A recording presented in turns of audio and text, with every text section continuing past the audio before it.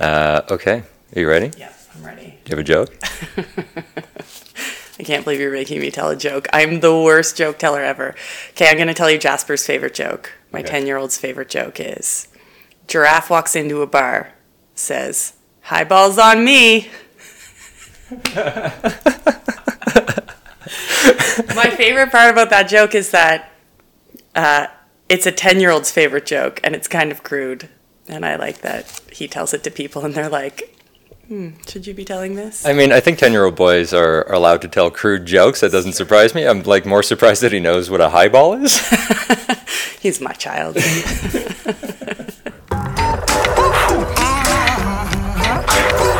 Hello, this is the Calgarian. I'm Taylor Lambert.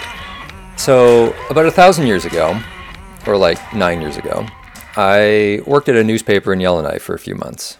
And for part of that time, I was on the court beat covering for the usual reporter who was, on vacation or something.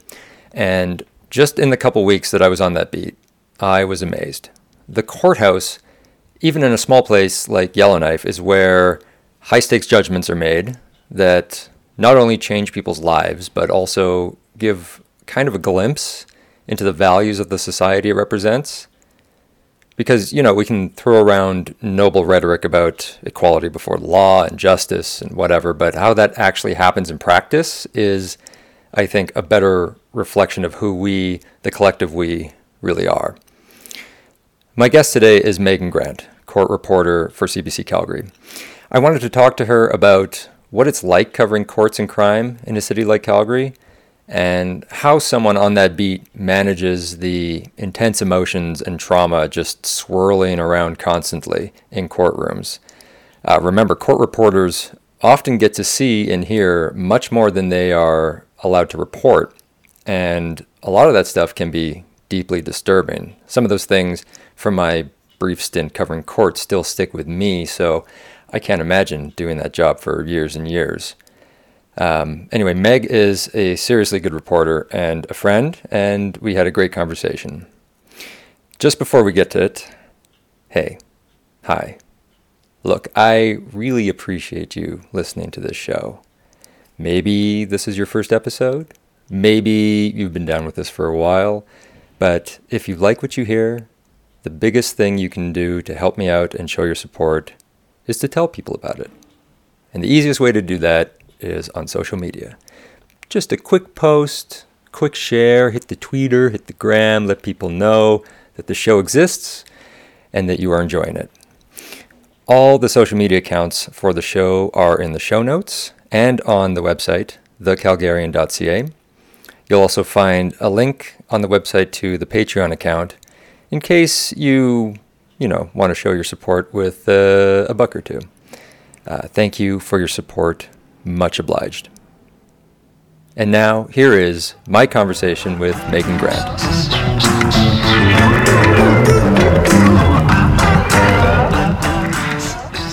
I tried to make coffee 2 days ago, and it came out as hot water. Did you forget to put the coffee in?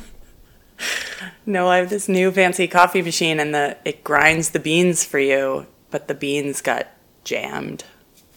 The beans got jammed, but it grinds the beans. Like, how does it get jammed? I don't know. This shit only happens to me. That's what I'm saying. That's why I'm like, I'm just going to get Tim Hortons coffee. Okay, that's fair. Stop judging me. I'm not judging you. I'm trying to understand you. Okay, so you are court reporter for CBC. You have been for several years. I think you have been with CBC for almost your entire career. Yeah, pretty much. But you're not from Calgary. No. So I thought maybe we could start with how did you end up here and how did you end up covering court? So I finished my journalism degree in Halifax, and then I worked for about a year for a really small video production company. And then I decided that I wanted to move somewhere in Canada that I hadn't lived before. And so I started poking around and making cold calls and seeing if there were any journalism jobs open. And one of the phone calls I made was to Kenley McQuailo at CBC Calgary, who was working on Newsworld at the time. So back in 2008, Calgary produced 2 hours a day of Newsworld, which is CBC's news network. And so I booked my trip out to Calgary not knowing if I was going to have a job or not, but I took the train. So I did the cross Canada, like Halifax to Vancouver, and then back to Edmonton, and then I drove down to Calgary. And so by the first stop on the train, somewhere in New Brunswick, I had gotten a call from Kenley McQuailo. He had called me back, and he said, okay, I can give you 2 weeks of work starting this date. And it was like the day after I was taking a few weeks to, make my way across Canada on the train. And it was the day after I was going to arrive in Calgary, and I was like, great. It's like, I think an Easter Monday. Yeah, so I got to Calgary. I started working for Newsworld as a chase producer, like chasing interviews and writing greens and prepping scripts for the host. And 2 weeks after I got here and started working for Newsworld, everybody at Calgary Newsworld got laid off, and they had made the decision to produce all of it out of Toronto. It was like, I knew tons of people from the Maritimes who moved to Alberta for work. There was supposed to be tons of work. And I was like, leave it to me to pick the one career where you get laid off in 2 weeks, which obviously now has become more common. But back then it was like, can I swear? Yeah, you can swear. It's fine. Motherfucker. What am I going to do now? So that's how I got to Calgary. And so then what happened? You obviously didn't get laid off. Well, I wasn't laid off because I was just casual, contract. And so we ran Newsworld for another 2 months before it fully went away. And Ken was like, screw it. Like, they're getting rid of us. Like, I'll just give you this 2-month contract. You can stay until it's done. And then I started working as a casual on CBC's radio current affairs shows. So like the morning show, The Eye Opener, what's now known as Alberta at Noon, and the Home Stretch. I did that for a long time. I was pregnant at one point and like really needed as many hours as I could possibly get at CBC. And so they gave me this job at one point. I was working in the music library back when we had a music library, which is a really cool place, and scraping labels off CDs and relabeling them. Why? Yeah. Like old labels that they had put on? Yeah, like all the CDs needed to be relabeled. So they gave me that job. That sounds like so much fun. It was awful and awesome. So it meant that I was in the building every day. So if there was like a last minute somebody called in sick, I'd be the first person that would get to backfill them. Also, I got to go in there. So I worked in this little room inside the music library, and there was a record player in it. And so I would get to go into the back room of the music library and grab a bunch of records and just play records and like do my little label scraping. This is what you went to journalism school for. Yeah. No, this is like why journalism keeps you humble, right? Like I tell this, whenever I do guest lectures, I tell this story to the students. So I'm like, listen, you are going to have to do shit that feels like it's beneath you, but it's not beneath you. And like, keep your head in the game. Yeah, I feel like it's probably even more true for those kids going into journalism today. Yeah, exactly. Okay, so how did you then end up covering court? How long did that take? Okay, so then I did a little bit of a mat leave, and then I came back, and then I moved from doing current affairs backfill. They gave me somebody else's mat leave contract in news. And so I moved into the newsroom, became a reporter, focused on radio, then got another mat leave contract, then sort of moved more to the TV side. And then I was one of the first people that was taking my stories, my broadcast stories, and writing them for online as well, instead of handing my scripts over to an online writer who would sort of repurpose it. And a couple things happened. So I realized that I really loved covering crime. And so I would come in really early for my shifts so that if any crime happened overnight, that I would get dispatched to the crime scene. So that worked out well. And then through that, I also ended up, you follow some through to the court process.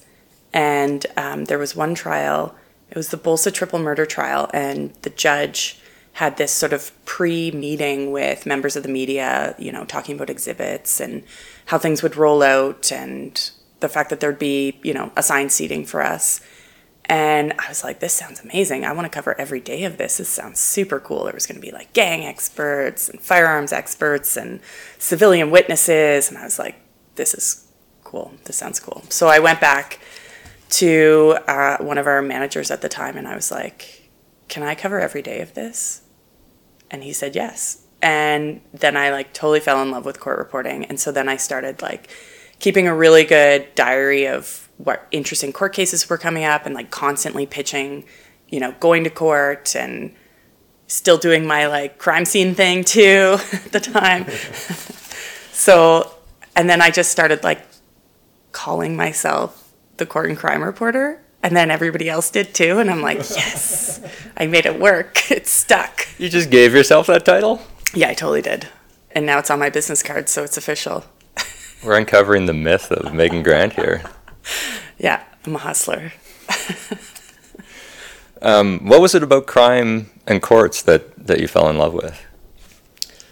That sounds bad. Covering crime. Yeah, don't make me sound like a monster. I mean, you probably have excellent connections if you ever wanted to turn to a life of crime. Yeah, I might be pretty good at it. Anyway, I just like how intense and real it is. And every time somebody talks to me, like a witness or a family member of a murder victim, like anytime somebody like that lets you in their life, it's just so intense. It's such an honor. I love the pressure of, you know, there was trying to do justice to this person's story. You know, like you never know what you're going to get in general assignment. And I love general assignment for different reasons, but I just love the intensity and the realness of court and crime, you know? Yeah, there's a real human element and the stakes are very high. The stakes are so high. Like I'm sort of addicted to life's highs anyway, and this is kind of one of those things, right? It's like there's nothing like the feeling of sitting in a courtroom with a jury who's been out for 2 days, coming back, about to read a verdict of guilty or not guilty, and like you said, the stakes are so high. Like there's the accused, there's normally the victim's family members, you know? And you can see these jurors have been crying often, and it's just so intense. Like, what a feeling. Who gets to feel that a few times a year, you know? I think covering the justice system at any level, any level of justice system, can really reveal a lot and tell you a lot about the society that it reflects.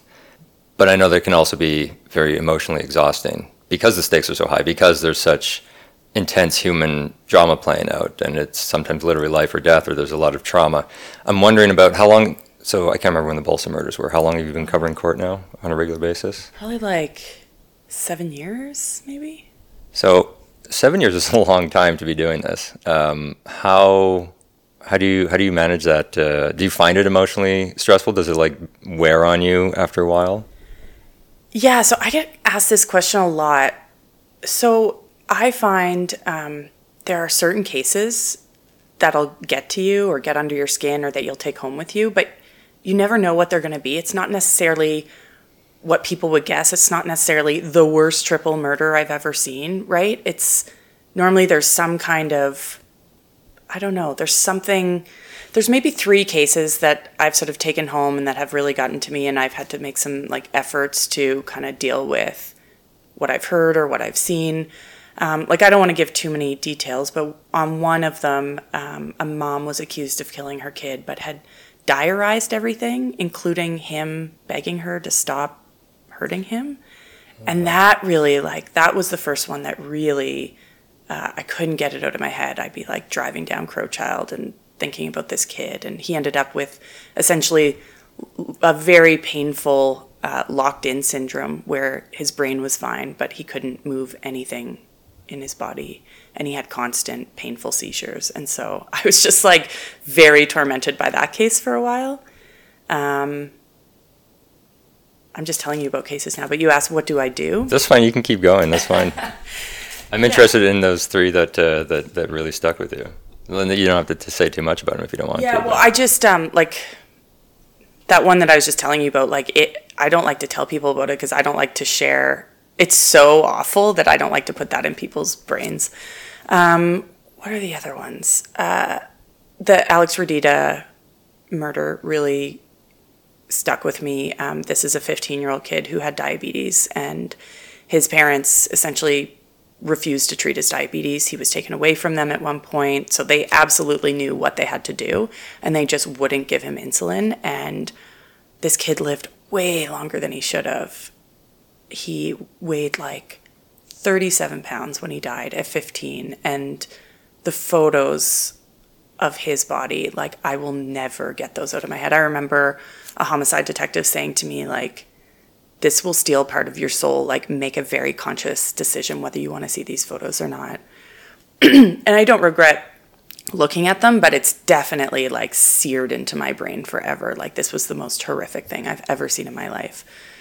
And I think if I had to identify what gets to me, it would be children who feel like a profound sense of loneliness because the people who are supposed to take care of them for a long time don't, or they're very aware that they're actively trying to hurt them, you know? Do you think that's connected in any way to you being a mother? Yeah, I've wondered that. I don't know. Maybe. Because I've only been doing this as a mother, you know? So I can't say, well, before this didn't bother me and now it does. So I don't know. Maybe. Probably. So I want to talk a little bit about like the actual job of covering court, because the ins and outs of it are not easy. You have to. There's a lot of inside baseball. There's a lot of understanding how the system works. And you said before that you like would keep a diary of interesting cases that are coming up. I don't know if you still do that, but I know that you like are aware of things that are coming up in the court schedules and things like that. So can you talk a little bit about like what the day-to-day life of a court reporter is? Like the calendar stuff? Like, how do I keep track of what's going on? Yeah, but also like it's more than just like knowing it. A big part of it is obviously like knowing and deciding which cases to cover, when to be in which courtroom, but also like how to find files on people, how to actually do the job and get the information. Yeah, so pulling court documents, you know, when there's a big breaking crime story in Calgary, that's sort of where I'm still involved in the crime side of things, where, you know, we'll get an address or we'll get a name and I'll start digging through, see if there's lawsuits or emergency protection orders or divorce documents that can give us like a glimpse into this person who's, you know, say just been charged with murder or whatever. So that's kind of the fun part too, is that's when it gets to be more of sort of a team effort and I get to work with people back at actual CBC instead of just like lawyers all the time. But yeah, like the other thing is I get dockets every day. I go through a docket, I go through a provincial court daily docket every day, QB daily docket, a QB weekly docket, 2 QB weekly dockets. But what's really helpful is, you know, when you do the same job and you're around the same people all the time, like you build those connections and relationships. And so a really important part of what I do is the relationships I have with lawyers who, you know, you'll be like, what do you have going on today? And they might tell you something interesting's happening that you didn't know about, right? So, or they'll, you know, some will come by the media room at the courthouse and give us a heads up about what's going on. Or, you know, when I'm trying to cover multiple court cases on the same day and I can only be in one place at one time, lawyers are really great about saying, okay, well, I'm doing a guilty plea at 2. I know you can't be there, but here's the agreed statement of facts. We're going with a joint submission.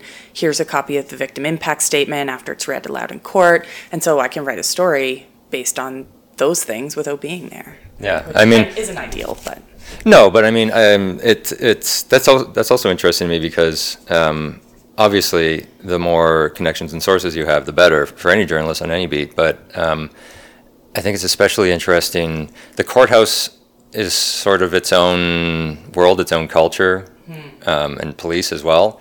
And you kind of have a foothold in both. I'm wondering, what's that like? How would you describe those cultures? Well, I'll say this about the lawyers. Like, I think in a way, Calgary's kind of unique. I've heard this in the way that journalists work together from different media outlets, right? Like, I think we're a lot friendlier in Calgary with each other and less cutthroat than in other jurisdictions, maybe.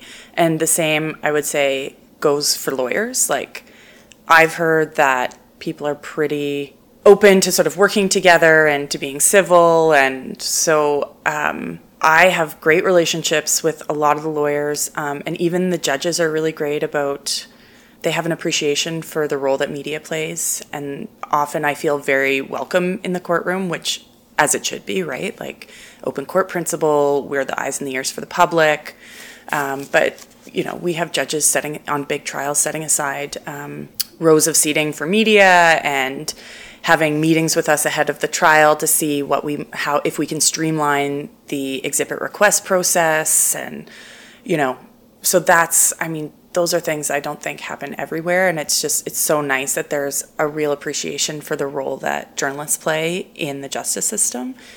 What kind of insights do you get about the city from covering court? What does it tell you, if anything? I'm going to answer this question in the way I want to answer it.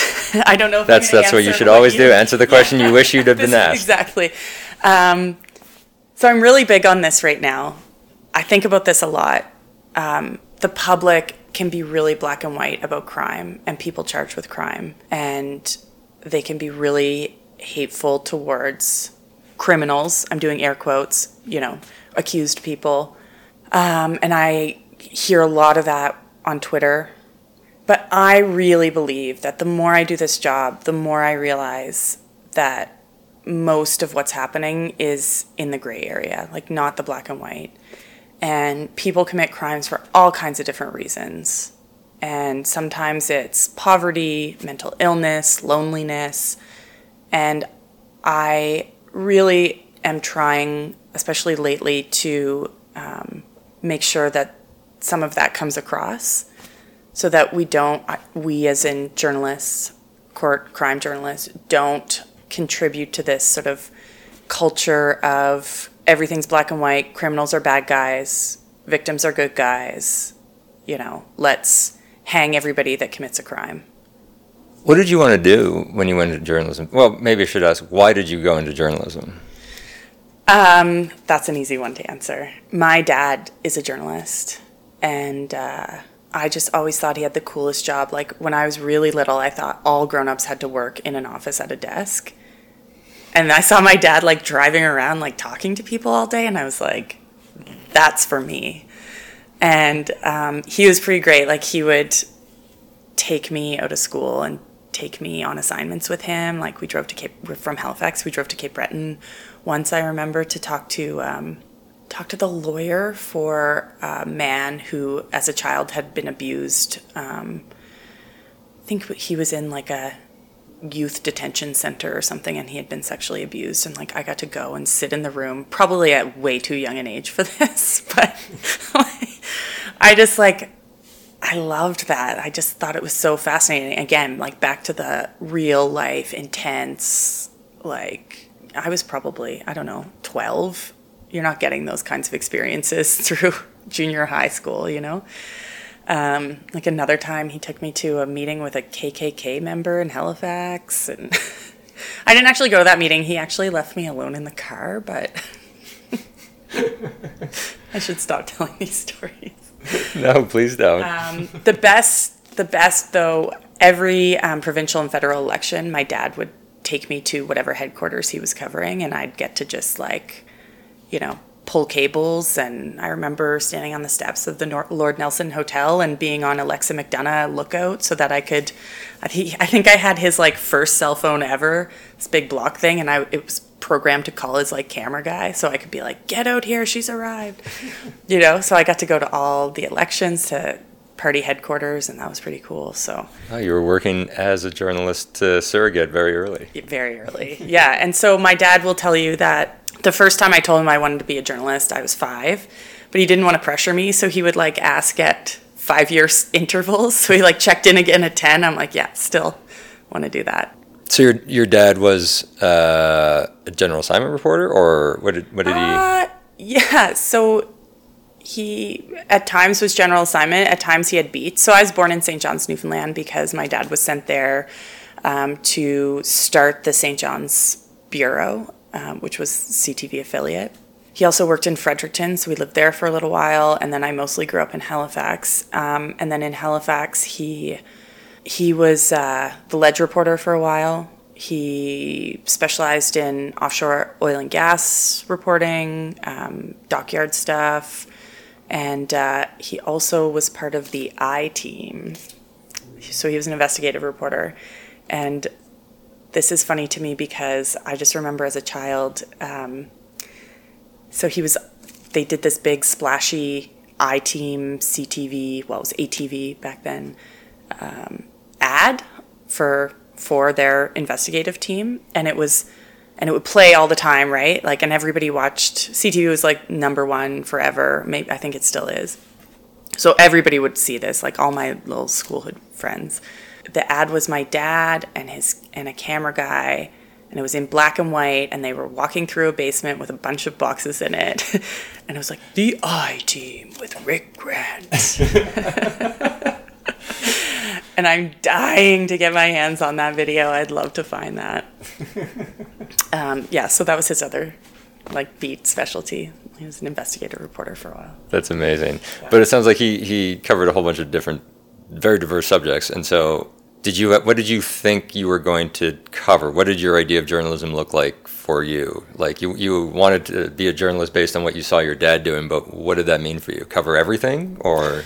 Yeah, so I don't know that I even really thought about it that much until, so I went and I knew I was going to be a journalist, but I really wanted to go to Bishop's University because I knew people who went there, and I was going to be 18 for a whole year of university, and, you know, the drinking age is 18 in Quebec. So my dad was like, well, you better take a business degree. You're not leaving Halifax to take a goddamn arts degree. Is that really how he talks? No, maybe. So I started out in business as my undergrad, but then obviously that's not going to work for me. So I did not do well in business. So my undergrad's in sociology, and then I did journalism, and I thought maybe I'll specialize in sort of social justice issues. Maybe I'll make documentaries, and then by the end of journalism, I was like, maybe I'll do environmental reporting, I say, as I sit here with my Tim Hortons cup. And I really thought, I am a very emotional person, and I never thought that I would have the stomach for, covering court and crime and, the big emotions that go with that and the traumatic evidence and the people that you're dealing with. I just thought I wouldn't be able to handle that. And then I loved it. So, yeah. If you weren't covering crime in courts, what would your second choice for a beat be? Oh, I've thought about this. I can't decide between sports and politics. Is there a difference? Yeah, right? Sports is an interesting choice. Why would you want to cover sports? Oh, I love sports. I love the stories that come out of sports. Just the human stories and the intensity, right? Slightly lower stakes than courts. I know. I guess the stakes aren't that high, but they are personally for the person involved.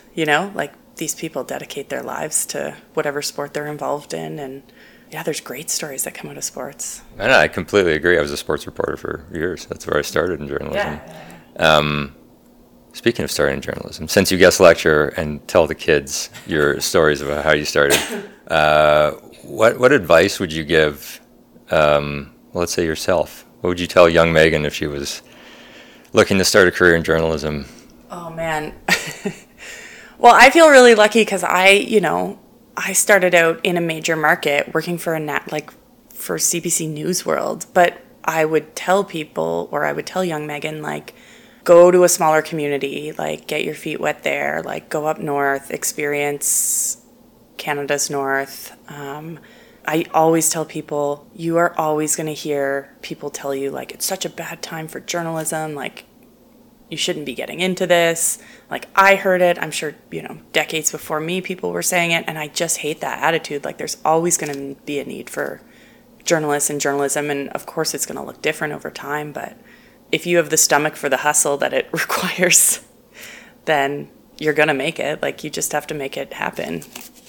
I think that's right. I was told the same advice when I was in journalism school. Go to a small town. Everybody wants to go work for the Toronto Star or something. But no, go to a small town, work at the small town paper, and you get better experience. You do a whole bunch of different things, and it's a good proving ground. The I think the problem with that now is that a lot of those papers are closing. I started in Moose Jaw, and that paper doesn't exist anymore. And Moose Jaw is not that small of a town. That's very true. I guess I'm so like CBC by now. Like I've only really ever worked at CBC. I've been here for like 11 and a half years now, that when I talk about journalism, like I'm often thinking about like places you can go with CBC. So like I did a month in Iqaluit last year. So when I'm, saying go to a smaller place, it's like I'm thinking about those kinds of places. CBC has amazing opportunities for young journalists in places like that. So get a job with CBC. That's with CBC. Do you see yourself covering courts indefinitely, or is there a time limit for this? Are there other things you want to do? Will you make the transition to Meghan Grant sports reporter at some point? Yeah, I don't know. I also often think about this. Like right now, I wake up happy to go to work every day. Like I love my job. So like you don't mess with a good thing, right? So I'm just doing this as long as I love doing it.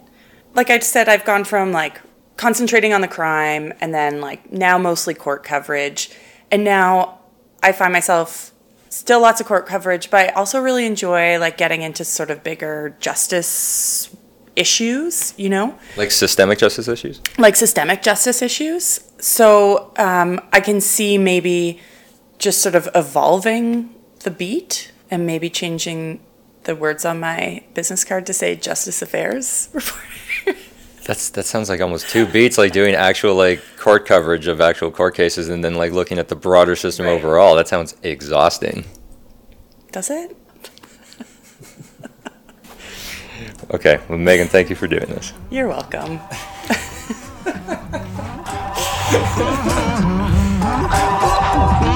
That's it for the show. Big thanks to Meghan Grant. You can and should read her reporting on CBC Calgary's website and follow her on Twitter @CBCMeg.